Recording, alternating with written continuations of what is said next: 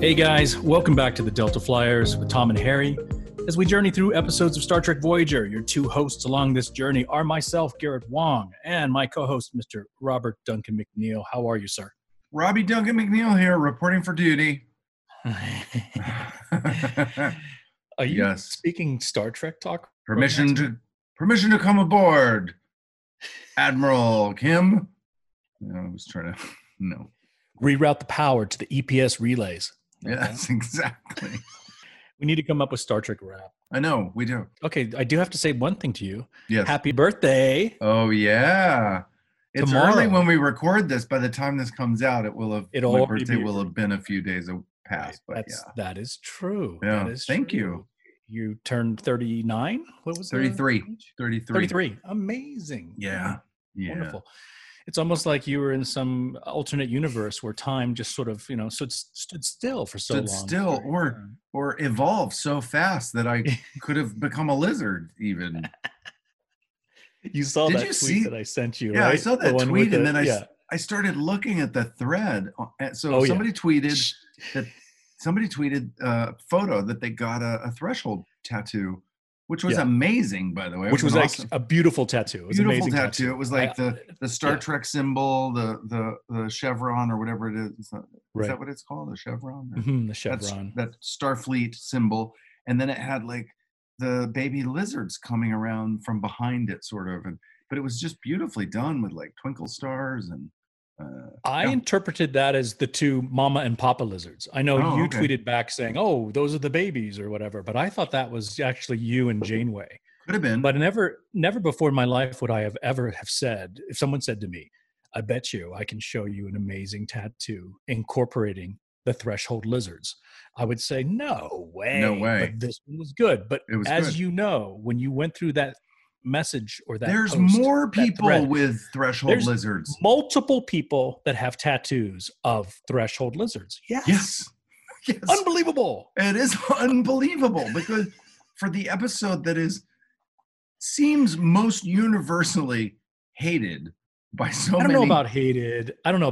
Provocative. People provide. Yes, I would say unforgettable might be a word to use. But you know what this says, Robbie? This says you've always been proud of this episode. Yeah. And there are fans that are also proud enough of this episode that they are getting tattoos to remind them of this episode on their bodies. So we're going to be reviewing this episode very soon, actually. Yes. It's coming up, in a couple weeks? Up right around the corner, exactly. Oh, I wish I could get Kate to just talk about this a little bit. Oh. Maybe in a phoner. You could do that, Yeah. Like we phoned Bob Picardo. Just hopefully when we phone Kate, she won't injure any part of her body like Bob did. Right? By the way, I may have mentioned that Ethan Phillips always wears the random flight buttons and T-shirts and stuff for the last 25 years. Every time I see him, he's wearing the button from my fan club when the show was on the air. He just texted me today. Because he often plays this joke that the fan club is still going strong around the world and that he's traveling to some exotic location for a club meeting, but then he always finishes with the punchline and both members might be there and something like that. Or, all the members are dead, but I'm going anyway because the meeting's important, stuff like that. Yeah. So he texted something about he's in Indonesia today for the random flight meeting, and so I called him hoping, and Rebecca was filming it. Yes, because I was hoping to get into like a whole back and forth that we do about random flight and traveling the world and all the perfect. He didn't answer, so I left him a message that I think was very funny. So we're going to post that as part of some of our bonus material on Patreon. I love that. So there's a little something for you guys to look forward to as part of our ongoing fan club joke back and forth that Ethan and I have, but hopefully I'll get him and you can hear his side of that joke because it's funny. I love that. I can't wait to hear that. It is so funny hearing the witty repartee between you two. Well, I got the one. I left him a voicemail and we recorded all of that, and I thought I was pretty clever. I hope it's funny. And then we're going to I'm trying to get him at some point. And so we're going to put all these calls together into like a bonus part. It'll just be additional bonus material that I think will be funny for everybody to see. Yeah. All the Patreon fans. Speaking of Patreon and things coming up, I just want to say Garrett and I have been planning a little contest, and Rebecca and Megan are in on these ideas, and our admirals have kind of suggested some stuff to get people to expand awareness about the Delta Flyers podcast and the Patreon site and all the fun things that you can participate in. So we're doing a contest. We are making some very special, one-of-a-kind contest giveaways. There's going to be, I think, 3 prizes. Don't even say it. I'm not going to say what it is. Okay. You're going to have to check out our Facebook and our Twitter. We'll be announcing that very soon, but there'll be a couple different ways you can enter the 3 different contests. These are going to be one of a kind. Only one. These are going to be made. You can't buy it anywhere. You can't get it any other way. So hopefully people can participate in the contest. It'll be fun. We'll have a few different ways, 3 different contests going simultaneously, and you can enter all 3. Triple your chances to win one of these limited edition, only 3 ever made. But look for our Facebook page and Twitter and Instagram. We'll be announcing and talking about that soon. I like the whole mystery behind the one of a kind. I almost want to joke and say, we're going to be giving away Ethan Phillips. Exactly. We're actually just going to give away Johnny Ethan Phillips as one of our prizes. Yeah. Can be very own Neelix. He likes to eat. He eats a lot. So you're going to have a lot of, groceries, lots of groceries. You're going to have to be able to provide for his. Yeah, but we'll give them to you. We are going to have these 3 contests. Enter 1, enter all 3, triple your chances. Yeah. There's going to be 3 one-of-a-kind prizes that we're making through the Delta Flyers, and that'll happen in the next couple of weeks. You know how people grow their beards out? And are you growing your beard and mustache out for Movember? Is that what you're doing? I'm growing it out because I had to shave it for the helicopter that we filmed last month. Yes. I had to shave it, so now it's coming back in, which I like my beard. Yeah. It is coming in good. Can you see that I have a little bit of growth that I let in there? I see a little bit, yeah. See, it's very, very, very light. Like my 11-year-old stepdaughter says, you should grow out a mustache for Movember. And I said, yeah, that ain't going to happen. You could because it's so sparse. It's so thin. Yeah, there was one day I was in Vegas and I saw this Asian guy with a full beard and I ran up to him and I said, can I take a photo of you? And he looked at me like I was crazy. But the truth of the matter is, a lot of Asians in certain ethnic backgrounds just can't grow a full beard. Braveheart beard. Yeah. I couldn't grow a beard for the longest time when I was in my 20s. No way. I did. For real? It did, but it was very splotchy. And you mean there's hope for me? I didn't have a thick beard. Yeah. Robbie, then there's hope for me then. If you were able to finally grow a beard, that means when I'm about 80, I can grow my long Kung Fu master beard. Wisping. I'm just looking up like Asian beards. Like, come on. That's some. That's photoshopped. You think? Yes. Let's see. That guy's half Asian. Yeah, maybe. It's funny because I do know it's not common to see Asian beards. So I was like, I want to see some nice Asian beards. There's some in there though. Yeah, if you want a beard. Sometimes I think it would be nice to not have a beard. Like, I don't think it's better either way. It's just different. You know what I mean? Oh, yeah. All right. Yeah. But I see some Asian beards in here. Yeah. 2 more things of note. Look at that hipster. See, that to me looks photoshopped. I just, if you can find an Asian guy like that, it's not. Okay. No, well, that one's not. That dude he's the unicorn. He's the unicorn of Asian beards then. Okay. Sad news today. Alex Trebek. Oh, yeah. Him, right? Yeah. That's that guy, man. He's been around for so long. He's been a staple in everybody's households for so long and finally succumbed to cancer. So rest in peace to Alex Trebek. Yeah. And typically we don't really say anything regarding politics, but I will have to say that, part of this country is disappointed. Part of this country is elated.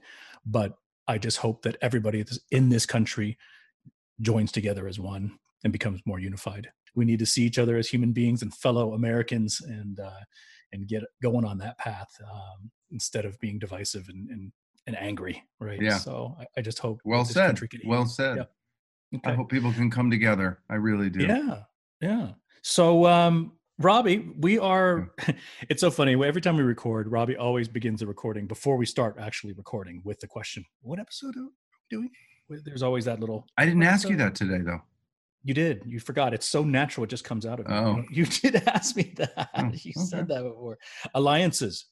So that's the name of the episode. So, Robbie, without further ado, I guess you and I are going to go ahead and go watch this episode, Alliances, and come back and give our recap. Hey guys, we are back from watching Alliances. ASMR. Did you do a did you do a thing? Did you do a limerick?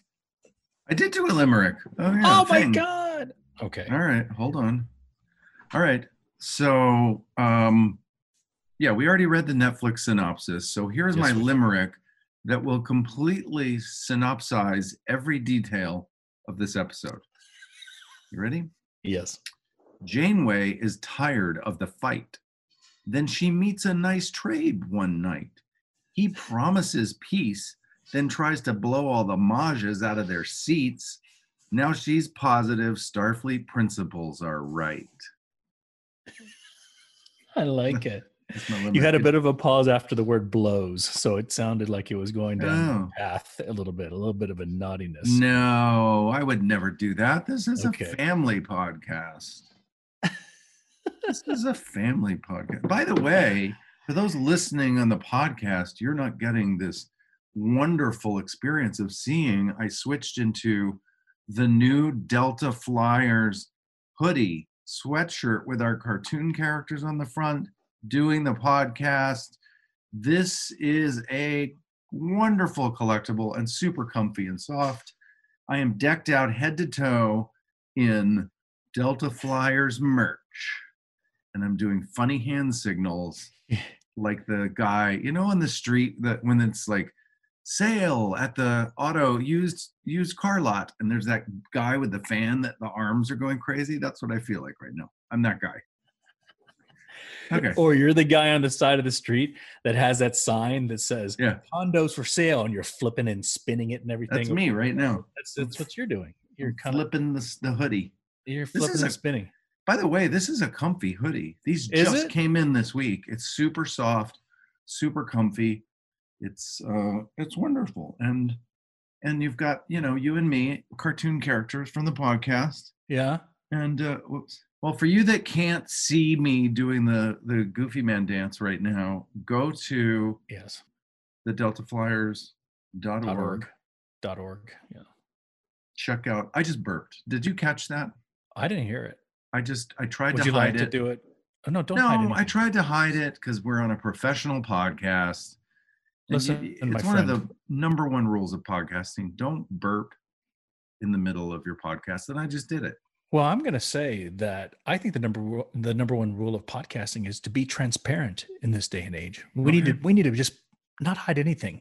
Okay. So if you'd like to redo that burp. I don't have one right now. Oh, it's okay. So it's done? Yeah, it's done. Okay. All right. But yeah, we're super excited. We have hoodies now. So this is something that we've been thinking and talking about, and now we have them. So now we have them. And now that everybody knows, I'm going to read my limerick again because I'm super proud of it. Okay, read it one more time. Janeway, here we go. Janeway is tired of the fight. Then she meets a nice trade one night. He promises peace, then tries to blow all the Majas out of their seats. Now she's positive Starfleet principles are right. I paused to give it blow. You did. It's so naughty.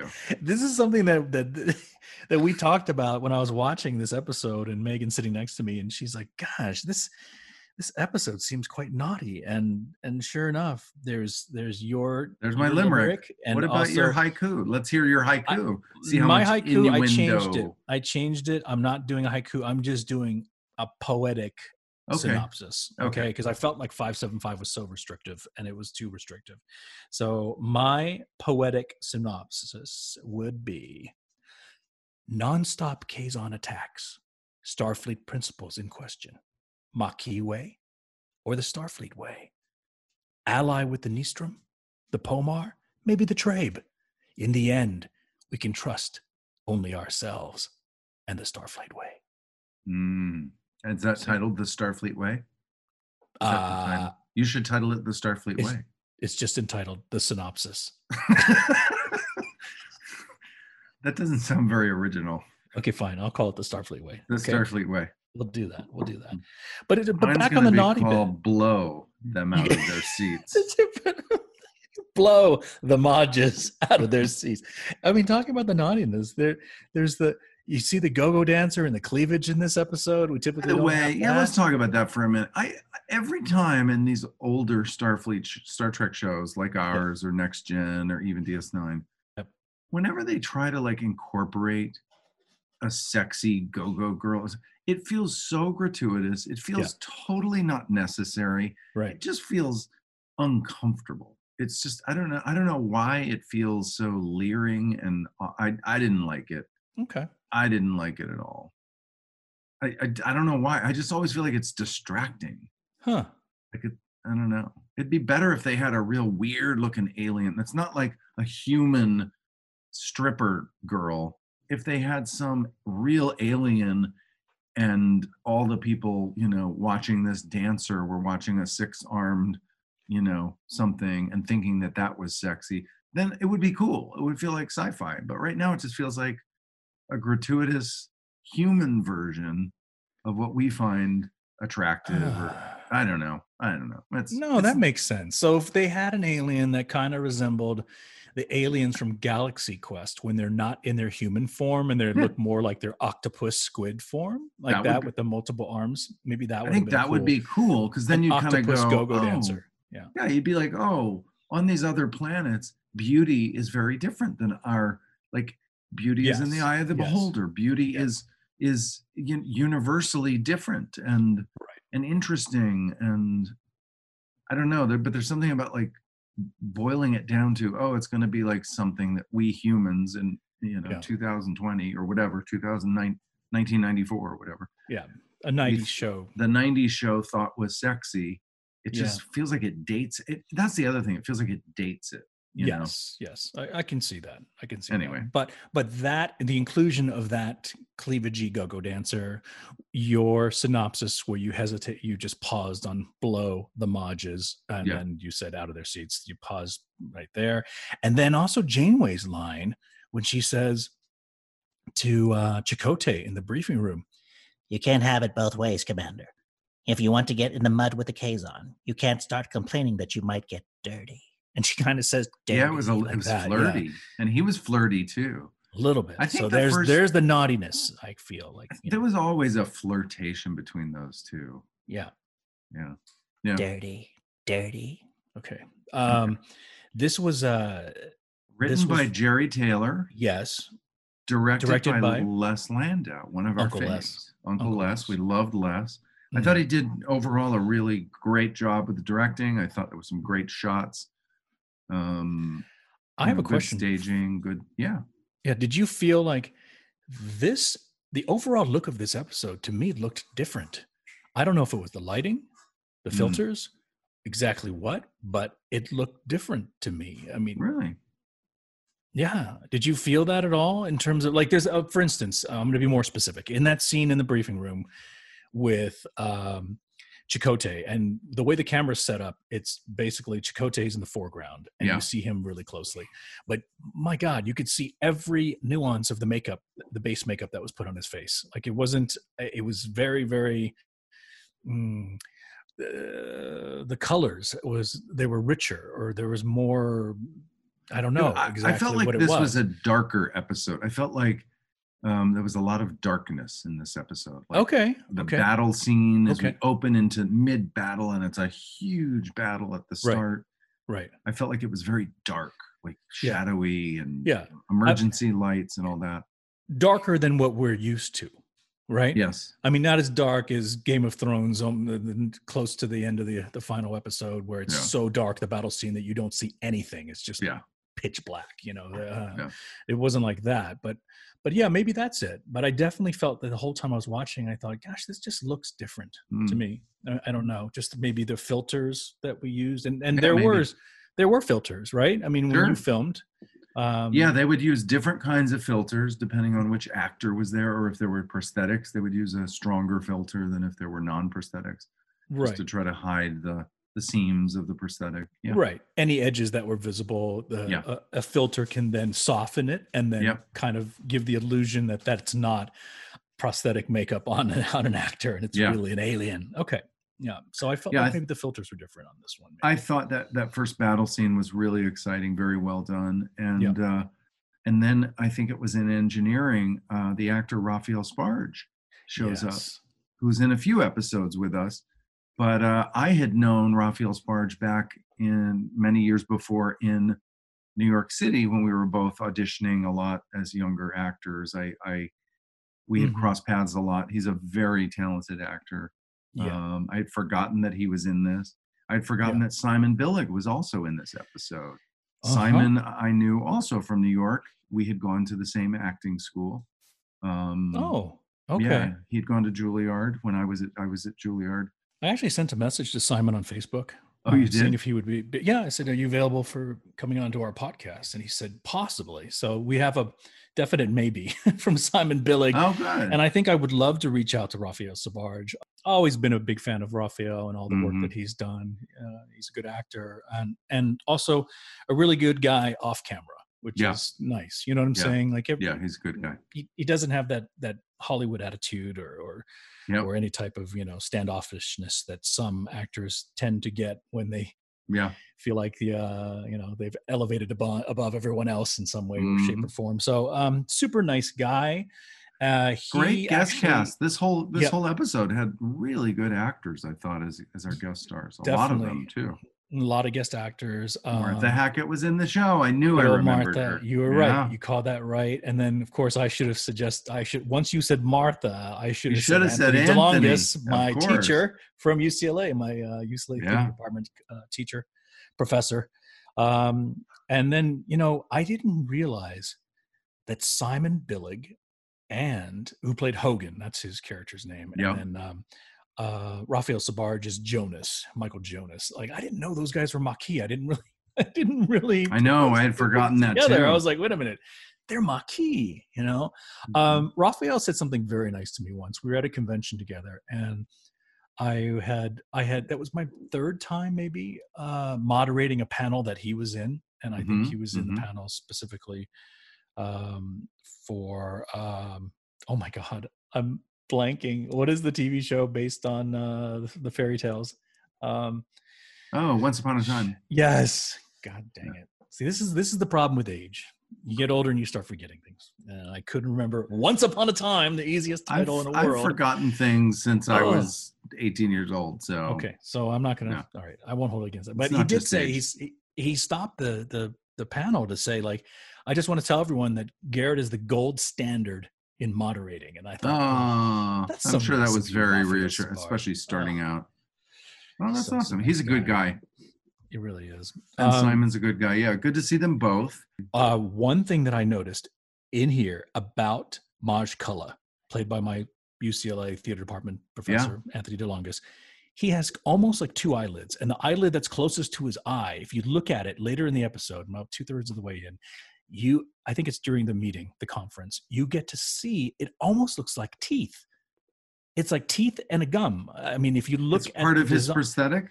Yes. Wow. The part of his prosthetics makes it look like he has, the top part of a denture, or when you go to the dentist and they do that cast of your teeth, of your, they'll put that material that hardens and they make a little cast. It looked like that, like the teeth, which was so bizarre. I find the Kazon makeup to be confusing. Like, their hairdos are all different, and the details of the way their face, but maybe that was all the premise. Although I will say one thing I've learned doing our podcast and talking to all kinds of people, I've learned that Michael Piller really wanted the Kazon story to be a timely tale about urban sociology, I guess you'd say. There were a lot of, back in the 80s, late 80s, early 90s, the gang situation in Los Angeles was a big problem. It was a big challenge. There was a lot of gang crime and gang violence, and the city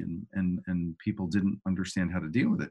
Michael Piller really wanted the Kazon to sort of be an allegory for that, the gang violence and the gang problems, specifically in LA at the time. So this episode, I think, gives a real, even though Jerry Taylor wrote it, not Michael Piller, I feel like it gives such a great history. Like, we learn that none of this, we think these are all Kazon ships, and they go, wait, no, they took it from the trade. Yeah. They stole it. And, oh, what's the history there? Why? Oh, because they didn't have anything. They were dominated and put into slavery and treated horribly. Yeah. And revolted eventually. And so I just found that to be, once I was sort of enlightened about who the Kazon were, because I honestly hated the Kazon.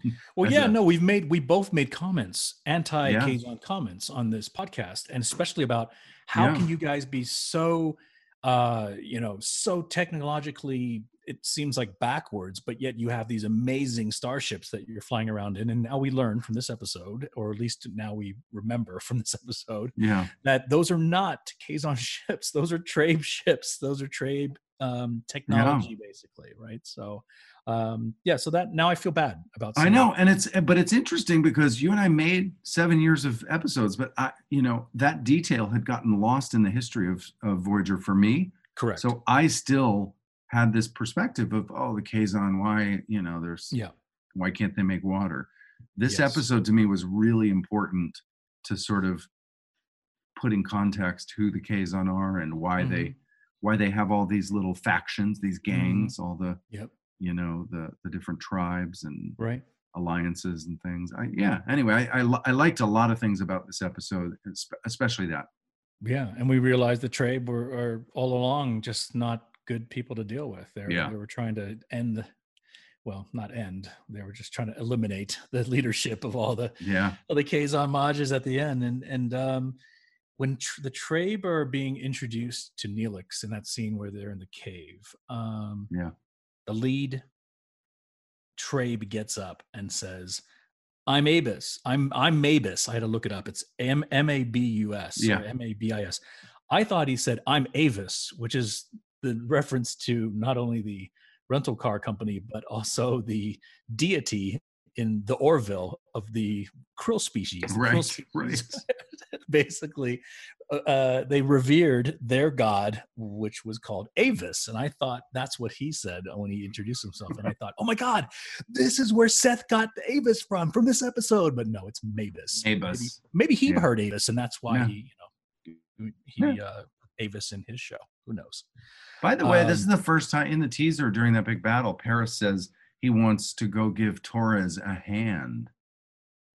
Wants to Who go says help. that? Paris does. That's the first time I've heard him like, Torres is special to me. When did Paris say Captain, that? permission to go to engineering and give Torres a hand. Yeah, he says that in the teaser. So maybe there's the beginnings of Torres, and he's gonna go try to turn her since she's got the hots for everybody else on the ship, clearly. By the way, and also in the teaser, Chakotay says, think like the Maquis to Janeway. Yeah. And we learned that this is the fourth attack in 2 weeks and that they've already lost 3 crew members. Yes. So how many are left? I mean, it's not a big ship, Voyager. It's not like there's thousands of people. There's maybe 200 people or, There's under 200. There's under 200. We need a running crew count of like who's still alive. Well, he says 3. We lost 3 crew members. We lost 3. Minus 3 is what we have to have. This is like a blackjack counting cards. Yes, exactly. Minus 3. That whole briefing room memorial for crewman Bandera, who I kind of, wish we had kind of explored that guy a little bit more in prior episodes. It's always hard when something like this happens, and and Chakotay's giving this speech about, I was so close to him, and like he saved my life when we were in the Maquis or whatever. Yeah. Well, why didn't we ever see you talk to him? Yeah. Like we were so close to him. Like, so I mean, I know that it's hard because they can't keep 1,000, or even hundreds of characters alive. And I know that these scripts sometimes are written without, by separate writers, and they don't always know exactly who's written what. But when they do something like this, it would be more meaningful if there had been the setup for his death, that we had seen a moment between him, For sure. And at the end of that memorial, at the end of the memorial for crewman Bandera, we all stand at attention. We all get up. Yeah. And we watch as, I think that the background actor I think that was Carrie. Do you remember Carrie? I think that was Carrie. Carrie, he brings the bosun's whistle up and he does the, and that's the end of the memorial. And I remember when we filmed that distinctly, I remember thinking, wow, that's so anticlimactic. It's just this little tiny little, here, let me pull out this tiny little Barbie doll size whistle and go. And that's I wonder if Carrie, I wonder if he knew how to do that before and that's why they wrote it in there, or if they said, hey, can you do this? Do you remember? I don't know. I don't think he learned. I thought that was put in post. I thought he just did it silently and we just stood there while he did that. That's what I remember, a sound coming out of it. Did you hear something? Okay. I think when we filmed it, that moment you're talking about, I do remember that though. I remember I had flashbacks of being there and filming that moment. I just felt cheated by just the bosun's whistle. I wanted the bagpipes. I wanted I wanted a meal, but I got an appetizer at the end of that memorial. I hear you. All right. Janeway goes to talk to Tuvok about whether or not to do this and get some wisdom, some advice from Tuvok. And Tuvok uses the example of Spock, who recommended an alliance with Klingons. Yes. And I had to go look that up because I was like, is that true? And that is true, that Spock and his father, I forget the character, Sarek. They were, they were Sarek or something like that. Sarek, Sarek, yeah.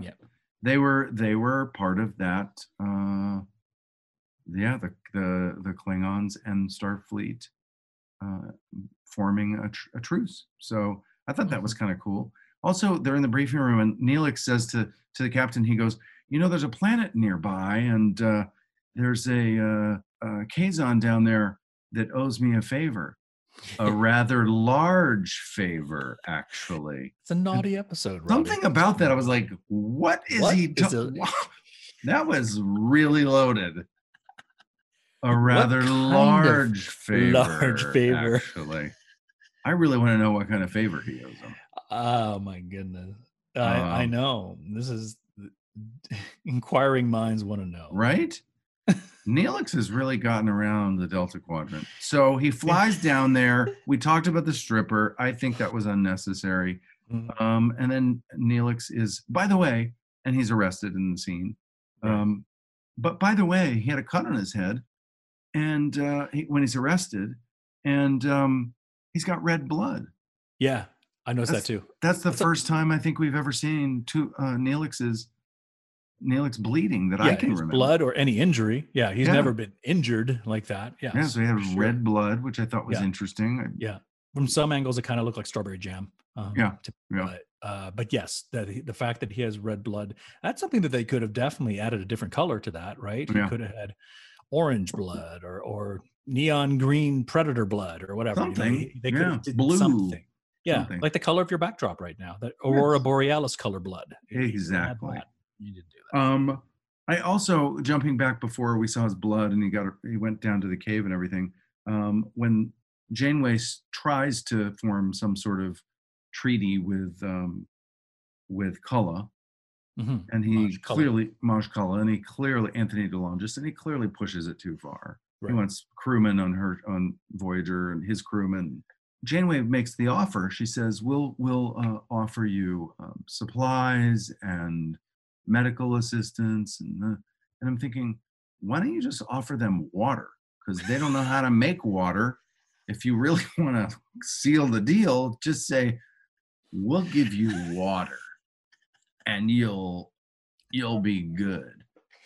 Janeway's like, we're going to give you water. In fact, we're going to up the ante. We're going to give you French mineral water known as Evian. Evian water. sparkling, flat. We're going to give you Fiji water, your choice of water. We'll give you whatever brand water you'd like. Yeah. So yeah, I think she could have closed that deal if she had just offered water. She didn't offer water. Good old H2O would have closed that deal, but nope.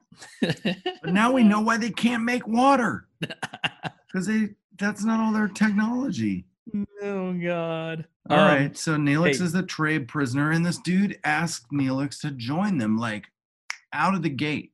The guy's like, here's our whole plan. He lays it out, which was very suspicious to me. Definitely. I'm like, I don't trust this guy. He's doing something, because you would not have a stranger, especially a stranger who's not even your species, right, and just throw out your whole revolt plan. So it sounds like a setup. It sounds like Neelix is going to be the patsy. He's going to take the blame for whatever's going to happen. Yep. So you're definitely second guessing or wondering what's the motive behind Mavis. What is he doing? Yeah. Do you remember that scene where Simon Billig is talking to Roxanne? So we have Hogan talking to Torres, and he says Baylana. So he pronounces it the way that Roxanne pronounces it sometimes, right? Baylana instead of Bulana, which is the way I've been doing it forever. Listen, I'm married to her. I know how to say it. Do you? Okay, Bulana.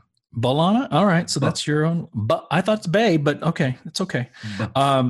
She says, who are you to be second guessing Captain Janeway?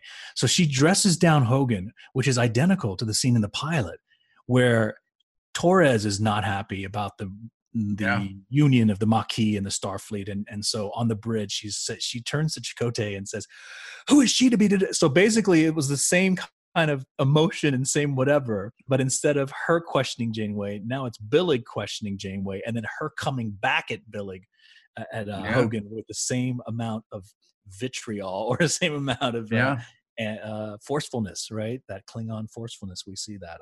It was so reminiscent of the pilot episode. I'm like, oh my God. Voyager sees this giant armada and they think they're dead. Kazon are just going to destroy them. And it turns out Neelix pops up on the screen.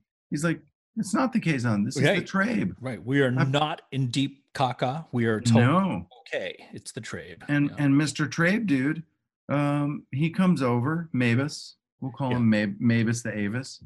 Or I'm going to call him Trabe Bill Pullman. Yeah, he was kind of like a Bill Pullman a little bit. Bill Pullman-ish kind of character. So Trabe Bill Pullman. Bill Pullman comes over, has a little dinner and some water, because we do water great. We are so good with water. We're so good with water on Voyager. And he comes over and he tells this whole story, and that's what I was talking about, the Michael Piller of it all. Yeah. I loved, usually these old backstory stories are really boring, but I feel like because we've spent a year and a half of episodes confused about who these Kazon people are. Right. It just, for me, I found that really satisfying. I'm like, oh, wow, this all makes sense now. It was like one of those Game of Thrones moment where you spend like 2 or 3 years wondering why something's going to happen, and then all of a sudden you realize, it all comes together. So I thought that dinner was great. I thought it was shot well. The performances were good. The writing was great. Then we go into, we see someone's on a desktop monitor, some Kazon man named Reddick. And wait a minute, there's Michael Jonas. That's Raphael Sbarge. Raphael Sbarge. Secretly contacting the Kazon. Dang. Yeah, those Maquis. Those dang Maquis. It's so sad too. Raphael's such a nice guy. He is a nice guy. Spy. Turn him into a little weasel. Yeah. Yeah, that hurt me. My feelings were hurt. I agree. When I saw that. Yeah. So all the communications protocols, he shared all this technology with them. He says, contact us again. And clearly he's been doing something with Seska, because he says, Seska gets around with everybody. Almost like B'Elanna. Oh, but yeah, there's clearly like a plan afoot, so that's kind of cool. I thought that was surprising. I had forgotten that Raphael Sbarge was a traitor. We have a little bit of the doctor and Kess treating some of the Trabe for malnutrition and some of their injuries. Tiny bit. Very little, though, yeah. Janeway yelled at me in this episode, so remember? Oh, yeah, she did. Well, you got a little mouthy with her. I did. You got a little mouthy, dude. I gotta say, like, I would have. In the video reactions that I recorded of this thing, this is the reason Megan started making fun of me, saying, "That's why you weren't promoted. You were such a, you're mouthy and you're kind of a jerk. You look at what you're saying." And I'm like, well, look, I'm just saying what's the obvious. I'm not, You got a little mouthy. I think you like cut her off even, which you just don't do. You don't cut off the captain. I did. Yeah. I didn't know my place. Sometimes I let my emotions get the best of me, as Harry. So they go to this conference. And all of these mages are there, which, by the way, you see all these Kazon in one room with those hairdos, and it's like the Miss America pageant. It's like there's so much hairspray, and the higher the hair, the higher to God, closer to God. Isn't that what they say? And our next contestant, Mr. Kazon Oglamar. That's what it sort of felt like, the Miss America pageant to me. And the way that Janeway and those guys were standing there, they were the judges. Like greeting them and sort of walking by, and a little Miss America pageant of right. Right. I also got to say, like, that set to me felt a little cheap. Like, I feel like if you're going to have this big meet and greet where, this big thing, it should have been in a much larger, more dramatic space. It felt like some side room, like the janitor's closet at the Trabe Hotel, with kind of one window awkwardly over in the corner, which, of course, as soon as I saw that, I'm like, that window seems set designed for a reason. Like, it's not, it's kind of, I didn't remember the massacre attempt, but I was like immediately drawn to that window. Just doesn't belong there. Why? Okay. Did you have the same, when I was watching this and they were bringing all these, where they're talking about the conference and all the mages are going to be there, I thought they were more sex than this. I thought they would. Didn't they talk about? There should have been like 30 of them there. Yeah, there should, Oh yeah, this should have been just there should have been all type of pomp and celebration, or This is clearly a budget thing. Like, they just didn't have the money. They didn't have enough money to make the set look good. They didn't have enough money to have more background mages of every single sect there, right? So there should have been 30 of them at least. Right? But there was like 6. And there should have been assistants, and there should have been there. Exactly. Nowadays, I think with technology, you could do things called digital replication or tiling or all kinds of things. Correct. So you could have maybe only hired 6 or 8 actors to put on the makeup, but you could have duplicated them in ways that you could have shot as if there were 100 of them in the room. Right. And I think that would have been something nowadays we might have done. But back then, the digital duplication was not common and very expensive and all hand done. And now the technology it's cost effective. You could actually put that in, and it's not going to break your budget for this episode, right? Yeah, you could have done it. It would have been within reach, I think. Yeah. But back then it wasn't. I loved when they got emergency beamed out when she realizes what's happening and the ship's about to shoot, and they're all getting beamed out, and they've all got these faces like, "Urgh." And then you look over at what's his name, Mavis or whatever. Mavis he's like smiling. He's got this big smile on his face. He's like, "You're gonna die," kind of like through his smile. Yeah, he was very well. If you remember when we had to do those beam outs, we'd kind of get there, and then you'd have to freeze. Yeah. 1, 2, 3, 4, and then they'd step you out. Yeah. And then they keep rolling. Out. 1, 2, and they count. Right. So I'm sure when he got in there with his smile, he was like, "Okay, and run in and freeze," and he had a smile on his face. And he's like, 1, 2, 3, 4. And step out. 1, 2. Oh, God. It's so true. Yeah. True. But at least, to Janeway's credit, she does warn all the mages. She's like, "Get down." And no one really kind of got down. They were like, "What?" Yeah. They were kind of like discombobulated. But she did try to warn them. And that whole meeting had shades of Braveheart. Film, where they had to meet with all the Scottish nobles were meeting, and the English were basically waiting to kill them all. So, yeah. And that was similar to that. When did Braveheart come out? I wonder. Because so often, you know, on TV shows, just a little sidebar, like episodes of television will often parallel some great, wonderful movie. And when did it come out? 1995. Exactly. There you go.